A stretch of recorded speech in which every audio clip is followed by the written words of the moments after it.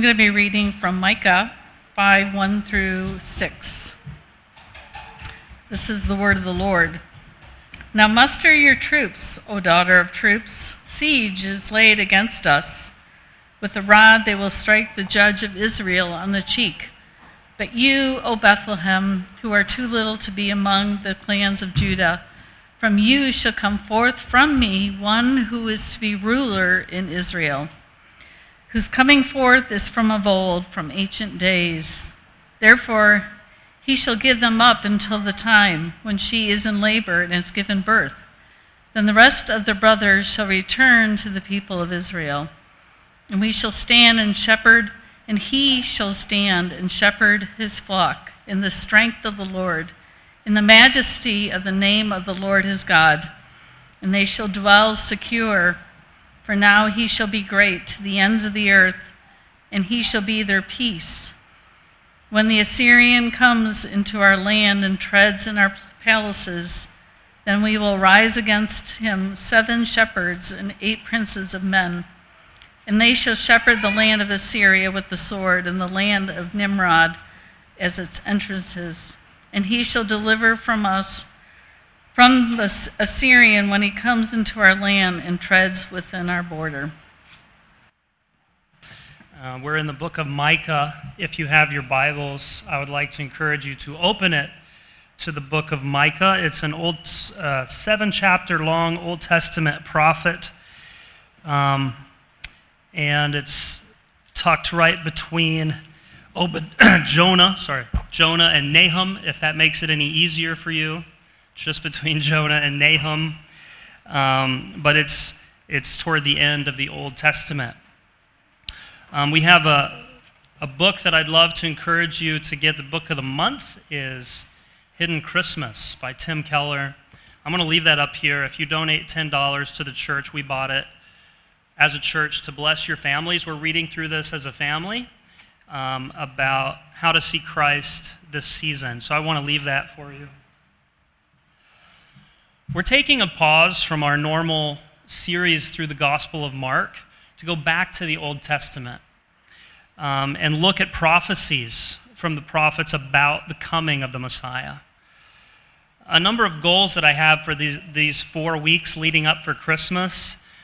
First of all, is to awaken a passion in you, or at least an interest, for reading the prophets, for reading the Old Covenant, the Old Testament in 2024. So the last Sunday of this month, I'm going to give you all different reading plans that you can choose from to encourage you to read God's Word in 2024. If you've never read through the whole Bible in a year, this may be the year for you.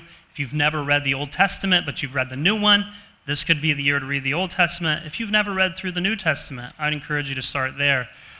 But reading and seeing God's plan from ages past to bring the Messiah will deepen your faith and should, as it happened with the disciples on the road to Emmaus,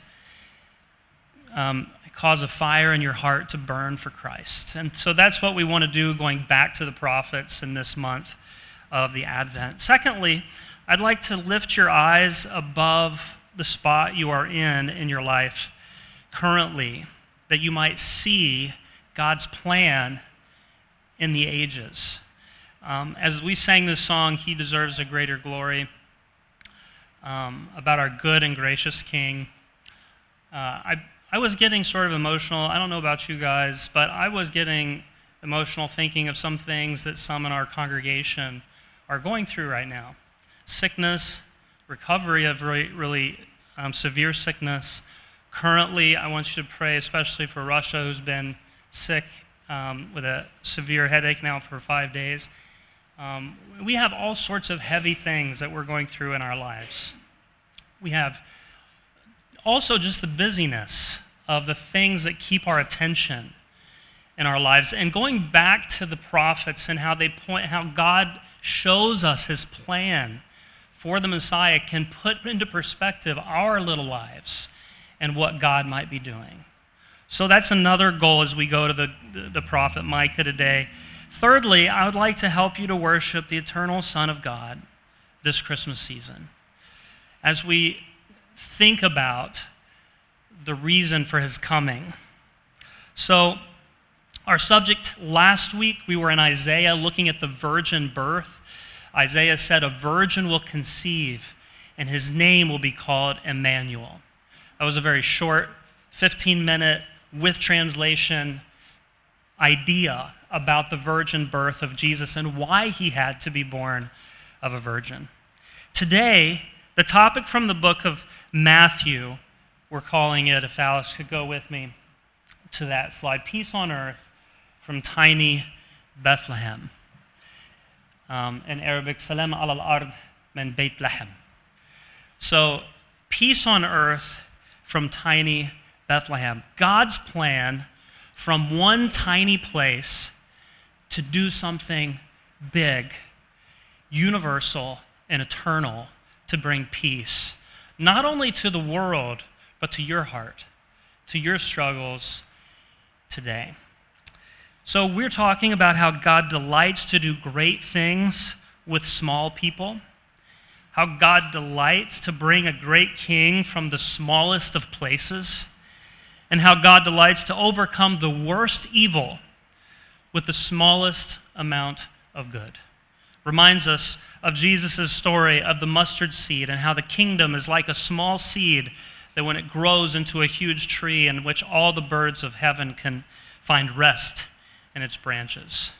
So my prayer, as I think the prophet Micah's prayer was then, as he got this vision from the Lord, is that you would learn or find rest in the branches of this ruler who came from Bethlehem.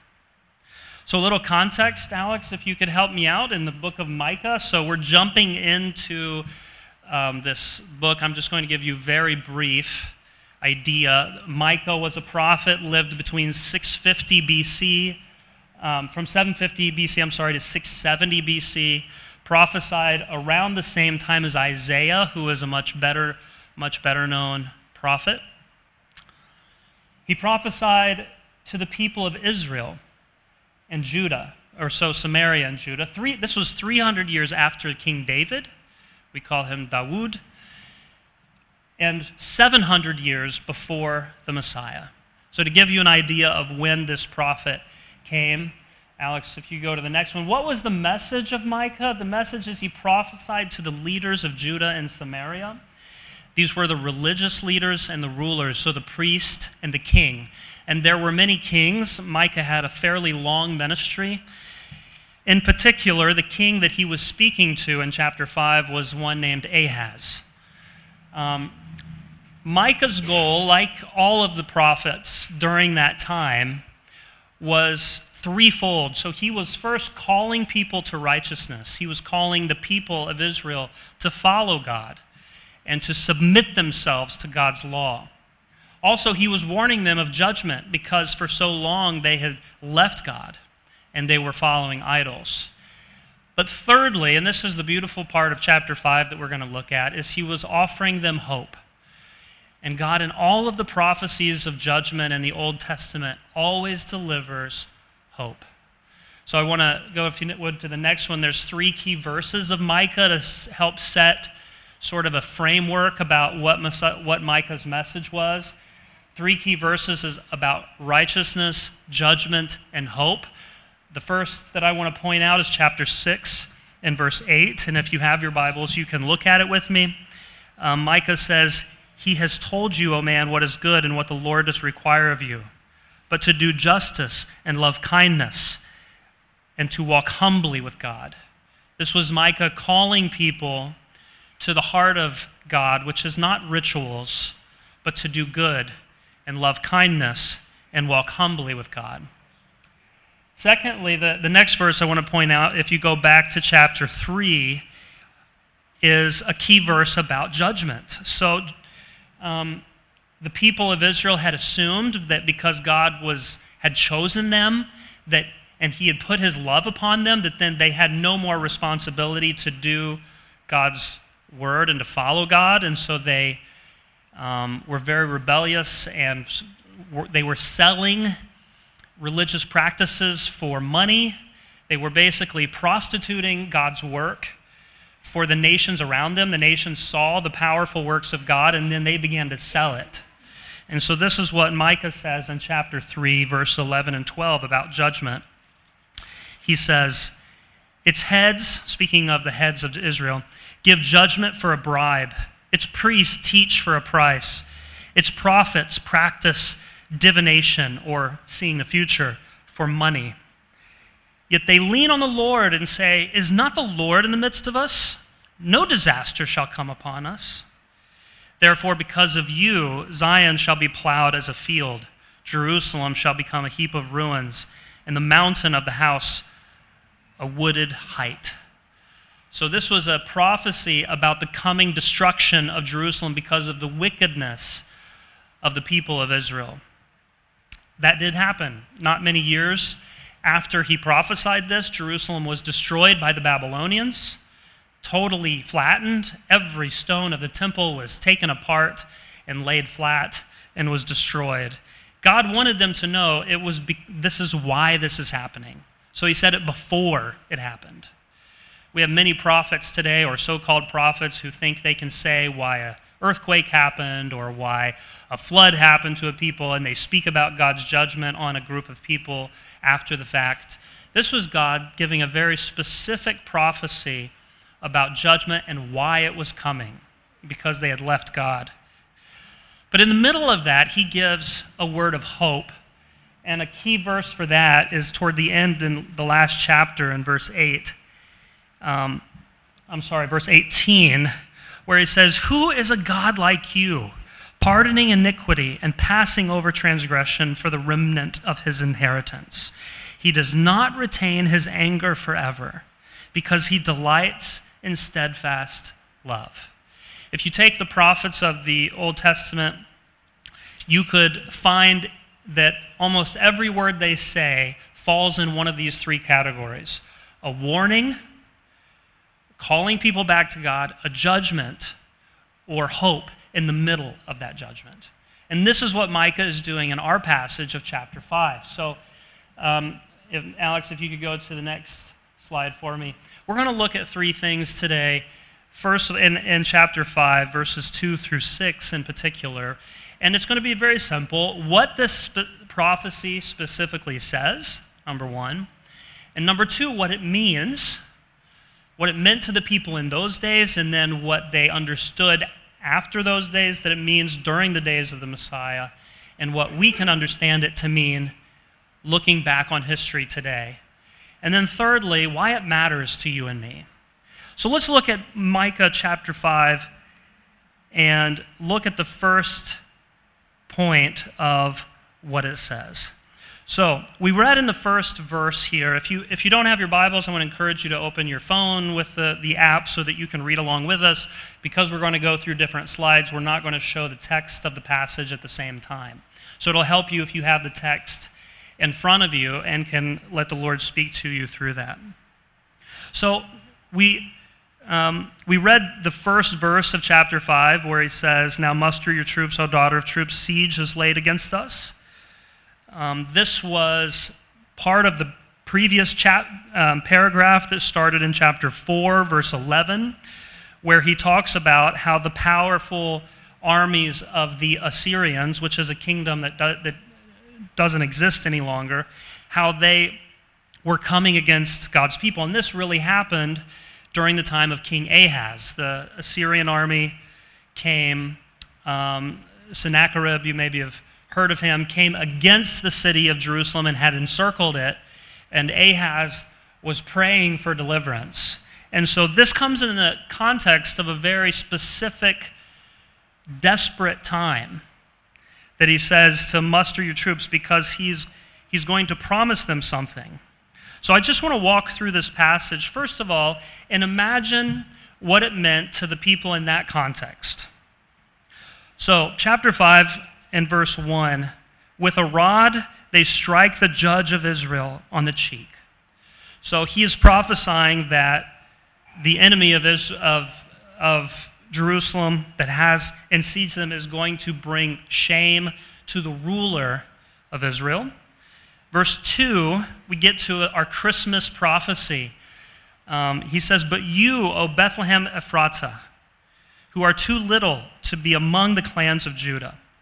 So he's speaking about Bethlehem, which is a 5-mile journey from Jerusalem. Today, it is surrounded practically by Jerusalem, walled off by Israel to isolate the Palestinian people that are living in Jerusalem at this time. The Church of the Nativity, which is in Bethlehem today, is the oldest standing church in the world that's sitting in the spot where they believe in tradition that Christ was born. But in those days, this town of Bethlehem was far outside of Jerusalem. It was a day's journey for the average person on foot. And he mentions Ephratah. Why does he say Ephratah? Ephratah was the name of the region. So you'd be like saying, Detroit, Michigan. And Ephratah was the name of the clan that King David came from. So as he's mentioning Bethlehem Ephratah, he's calling to mind the descendants of David who came from that place. And he mentions that this town is a small town. That's important as we're going to see so many contrasts of what God loves to do, big things with small places and small people. And he says this, and he introduces in the second part of verse 2 our key character in this prophecy. He says, "From you shall come for me one who is to be ruler in Israel." So if you have your Bible, I want you to underline, if you underline in your Bible. I realize some purists do not underline in their Bible, but if you want to underline in your Bible, or if you have a piece of paper, write this down, because this is the key: ruler in Israel. This is the character who's coming from Bethlehem. It says about him, whose coming forth is from old, from ancient days. So the first thing we see about this ruler is that he came from Bethlehem. Bethlehem means house of, you could say, bread or the house of food. In Morocco, we use the word lahem to mean meat. Do you say that in Syria? Does lahem mean meat? So you could call it the house of meat. Very interesting that the incarnation, or the, how would you say this in English? The in-flesh becoming of the Messiah was in the house of flesh, or the house of meat, Bethlehem. So this ruler would be born in Bethlehem, but what do we learn about him in verse 2? He is, it says here, he comes forth for me. Other translations in Hebrew could also be translated from me. And it says one whose coming forth is from old. This is the word kadam. In Hebrew, very similar to our Arabic word kadim. He comes from of old. You could say that's referring back to King David and the old 300 years previous. But then he adds to that and he says, from ancient days. This is the word in Hebrew, yum olam, or from eternity past. This is the same word that Daniel, when he saw a vision of God sitting on a throne, he called him the Ancient of Days, sitting on a throne, or one whose past has no beginning, the causeless causer, the beginningless beginner, is who this ruler of Israel who comes from Bethlehem is going to be. The text leaves no doubt that this is the eternal God himself who's going to come from Bethlehem. And then in verse 3, he says, "Therefore he shall give them up until the time when she who is in labor has given birth." So there's going to be a time where Israel is going to be abandoned or left alone by God until she who is in labor has given birth. It doesn't give us any more details about who she who is in labor. We could assume it's the one who will be giving birth to this ruler who's coming from Bethlehem. It says, then the rest of his brothers shall return to the people of Israel. This part of the prophecy I find along all of the prophets, they speak about the brothers of Israel. It says, or brothers shall return to the people of Israel. So they're going to return. The return is a big part of prophecy of the prophets. And we can understand in those days, how would they have understood this? At that time, the dispersion had not happened, where the Jews were spread out around the whole world. But it seems here that his brothers means not the people of Israel, but brothers to the people of Israel will be returned. You could say it's part of the dispersion that will be returned. Other prophets like Isaiah and Jeremiah will point to the fact that the Gentiles will be gathered together as brothers with Israel. And so, if you're reading this prophecy, Jerusalem is surrounded by their enemies. You are waiting for someone who's going to come from Bethlehem, but you're expecting there to be a time of abandonment where God is leaving Israel until this woman gives birth and he gathers the brothers of Israel together. Continuing on in verse 4, he says, he shall stand and shepherd his flock. So this ruler in Israel that you underlined, it is he who's going to be like a shepherd, and he's going to shepherd his flock. And there's two descriptors of this ruler in Israel. He will be in the strength of the Lord and in the majesty of the name of the Lord, his God. So this ruler in Israel will not only be powerful, but his power will be the strength of the Lord. It won't be the strength that we could attribute to any human, like Sennacherib, who was threatening them, or later the Babylonian king, who had all the power of human armies, of Nebuchadnezzar. This ruler from Israel, from Bethlehem, would come in the strength of the Lord. Not only the strength of the Lord, also the majesty of the Lord. We read just in the Gospel of Mark about the entrance into Jerusalem of the king riding on a donkey.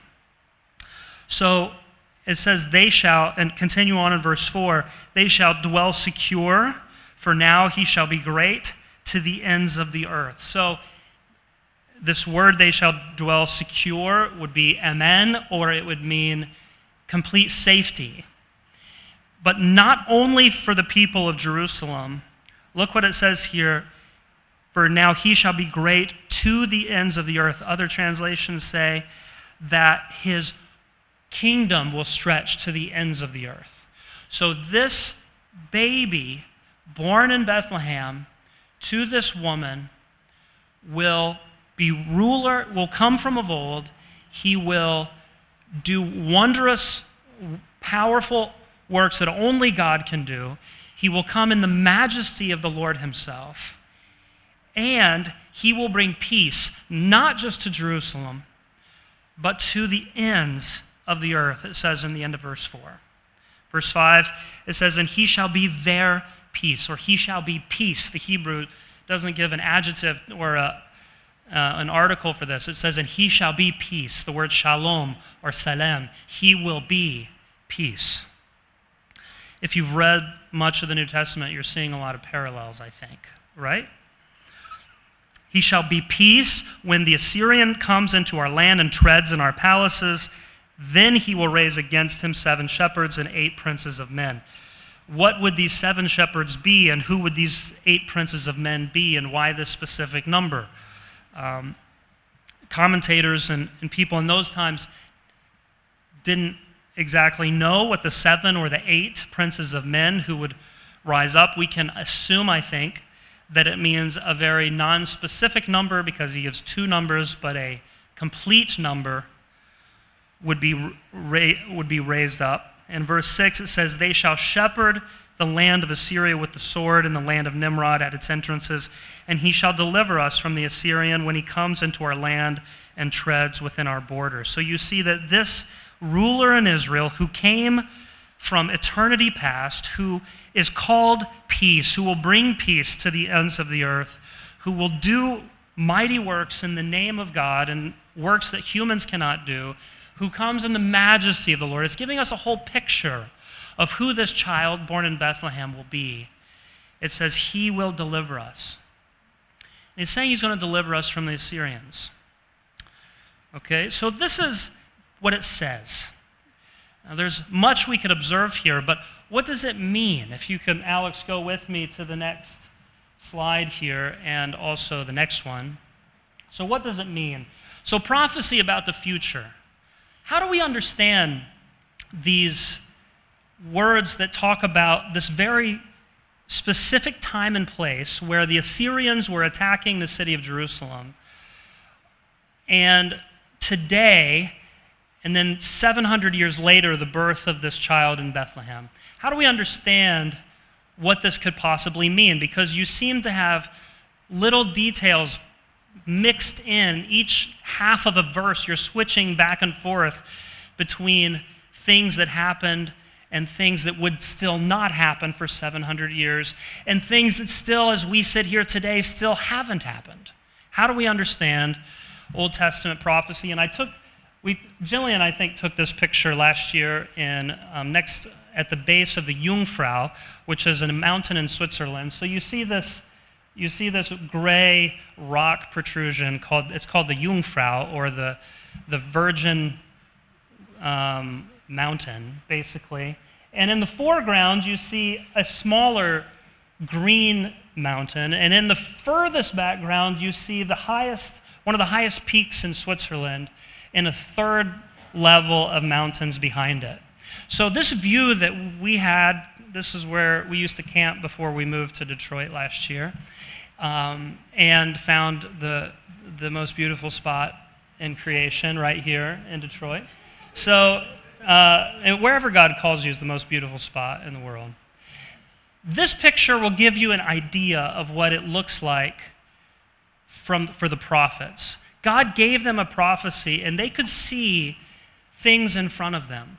They didn't know when they would happen, and God had it mixed up in sort of a picture like that, where one would come, but still there would be a valley that they couldn't see, and then there would be another peak that they could see, and then even further would be a third peak that they could see finally. And this is what, when we look at this chapter of chapter 5, what did it mean? Well, go with me, if you have your Bibles, to Matthew chapter 2, and we could see what the Jews, during the time of Jesus, the Hebrew scholars understood at least partially what this meant. They understood that this ruler from Bethlehem never came. God did deliver Jerusalem from the Assyrians, like he said. So that part that we read about how he would deliver Jerusalem from Assyria, that happened. But there was no ruler from Israel, or from Bethlehem. And there was no time of being abandoned. So what were they waiting for? Look in Matthew chapter 2. It says, "Now after Jesus was born in Bethlehem of Judea, in the days of Herod the king, behold, wise men, or magi, from the east came to Jerusalem, saying, 'Where is he who has been born King of the Jews? For we saw his star when it rose, and have come to worship him.' When Herod the king heard this, he was troubled, and all Jerusalem with him, and assembled all the chief priests and scribes of the people." So he gathered together all the Pharisees, all of the scribes, all the people who we've read through the Gospel of Mark, were questioning Jesus, were attacking Jesus, and would soon crucify Jesus born in Bethlehem. And what is Herod's question for these men? He says, "And he assembled all of them together, and he inquired of them where the Christ was to be born." In verse 5 it says, "They told him, 'In Bethlehem of Judea, for so it is written by the prophet.'" And then he quotes Micah chapter 5, verse 2. "And you, O Bethlehem, in the land of Judah, are by no means least among the rulers of Judah, for from you shall come a ruler who will shepherd my people Israel." If you notice, there's some differences in the way they quoted Micah chapter 2. It's because in the Targum, which is the Hebrew word for tarjum in Arabic, which means the translation, they would translate things from Hebrew into Aramaic or into Greek, which it's written down here in, and they would get the big points. So the big points that they got was that from Bethlehem would come a ruler of Judah, and he would be the shepherd of his people. So they got the big points of what Micah was saying, and they realized that if you look at this hill and think of that green mountain that's the first one, that if you imagine that to be their current context that Micah prophesied in chapter 5, they realized that there were parts of that prophecy that were not fulfilled yet. So there were still things to come. There was still a ruler from Bethlehem to come, and they were waiting for him. So these observations were from the Pharisees. This is important that we realize that Matthew was quoting from the Jewish leaders and teachers of that day. This is not a Christian interpretation of the prophet Micah. This was a current day Jewish interpretation of their own scriptures, that they were waiting for a ruler from Bethlehem to come.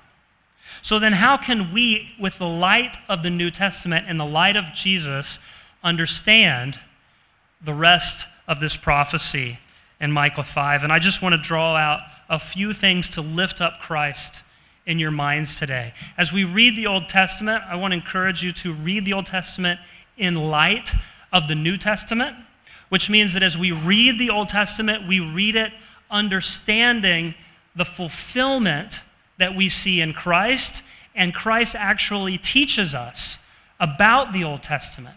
The reason we can trust the interpretation of Christ in the Old Testament is because of a number of things, but one major thing.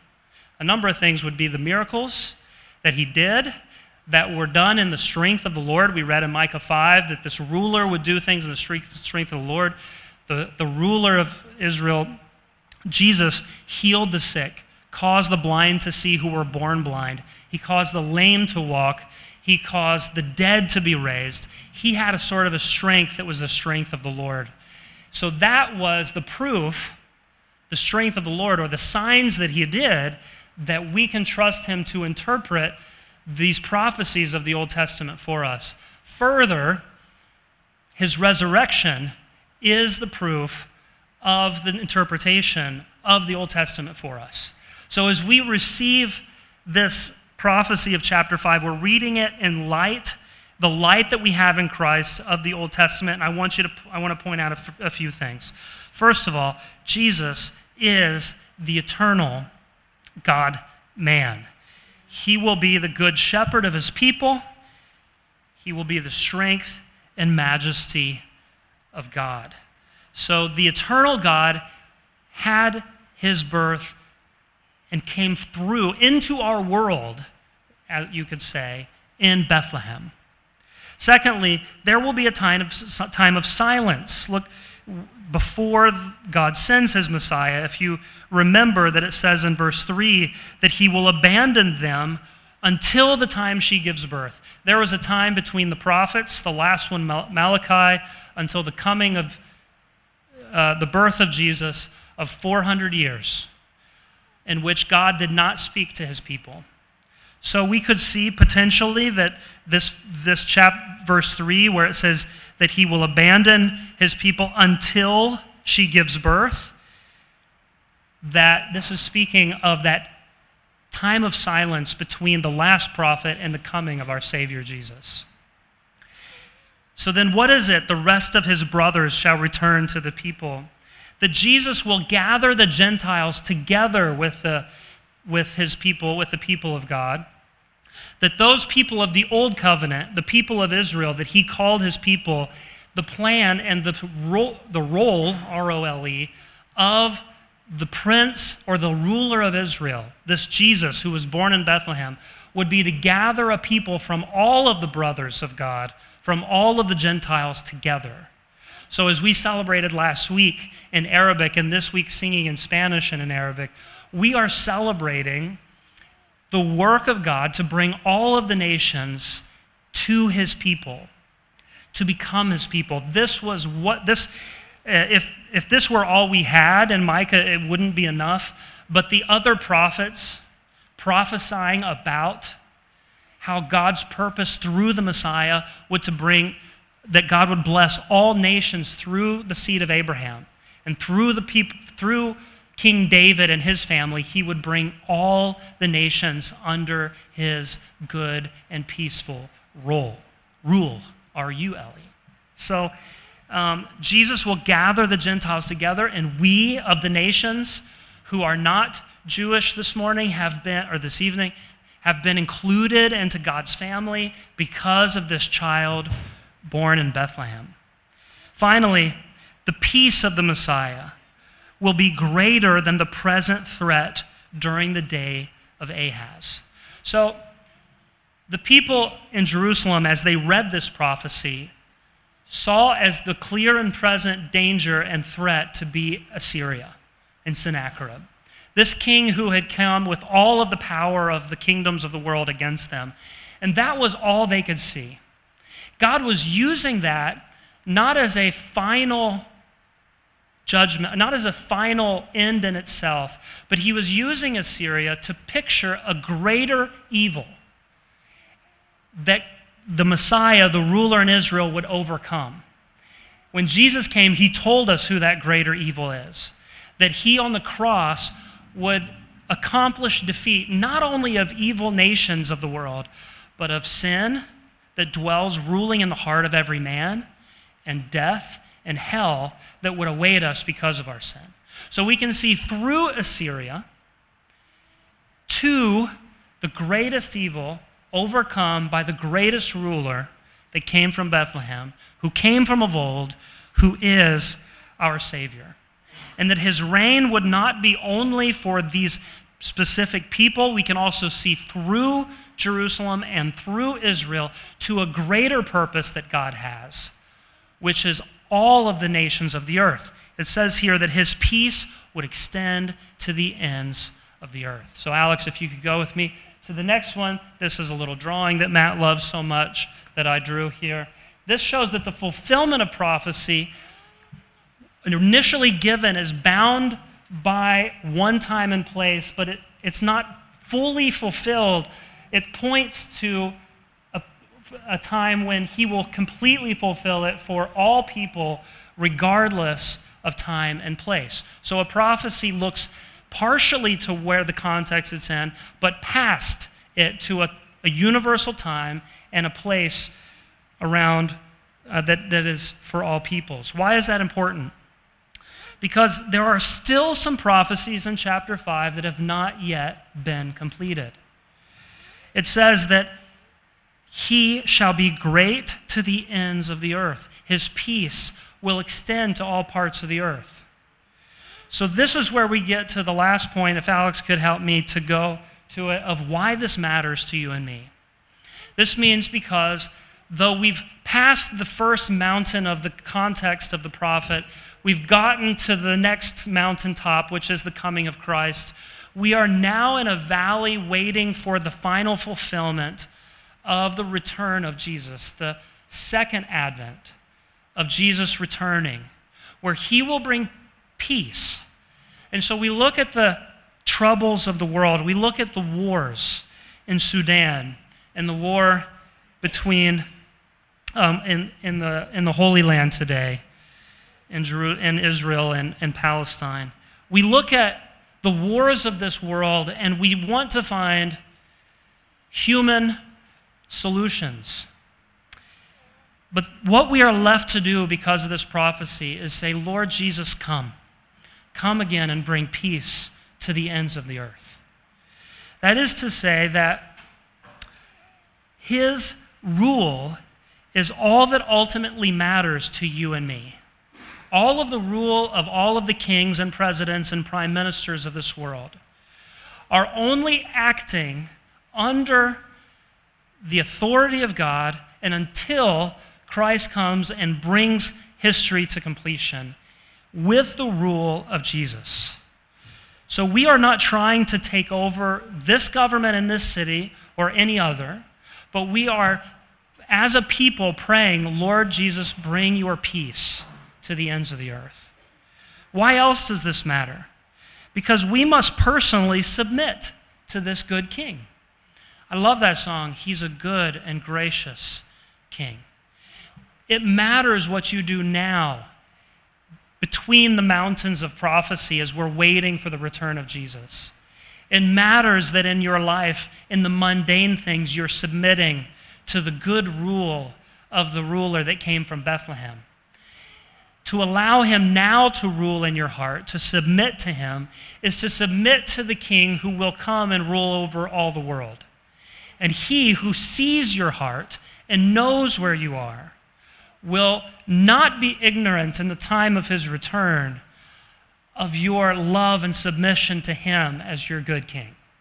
And in the role of the prophet who would warn people to turn to God, the role of the preacher standing to preach the word of God today is to receive this Jesus, not only as a cultural thing to celebrate in December, but as your king in every area and decision of your life.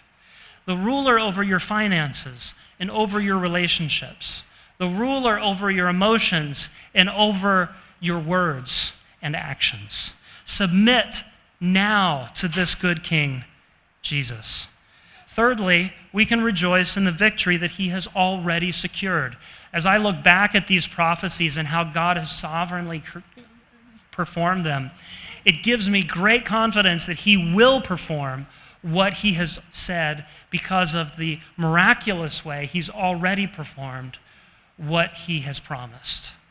Finally, there are still mountain peaks ahead of us for Jesus' return. I would like to encourage you during this Christmas season to get into God's Word and allow God's Word to get into your hearts. If you're not in the habit of daily, and I would encourage it in the mornings, coming before God and his Word and asking him, search me through your Word. I want to follow you. I want my family to follow you. That's what the purpose of a church is. Together, we follow Jesus together. If we don't follow Jesus together, then we're a social organization who enjoy one another but have no eternal significance. But we are the church of Christ. We are one local expression of the church of Jesus Christ who is now submitting to his eternal rule. What is the result of this application of the following of Christ today? The application for you and me is peace. And we might not see peace around us, and we might not see peace in this world, but Jesus said, my peace I give you, not like this world gives you, but I give you my peace.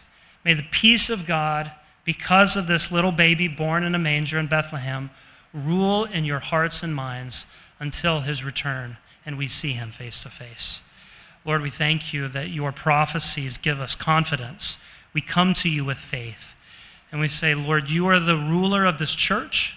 You are the shepherd of every heart. You are the over-shepherd of this body. And Lord, together, we want to submit to you, looking for your return. We also want to pray, even so, Lord, come quickly. We long for you to return. We look for you to return. This world, though not encircled by a foreign army around our walls, is completely destroying itself. And we attest and say, like Micah, the only hope is that this ruler from Bethlehem would return and reign again. In Jesus' name we pray these things. Amen.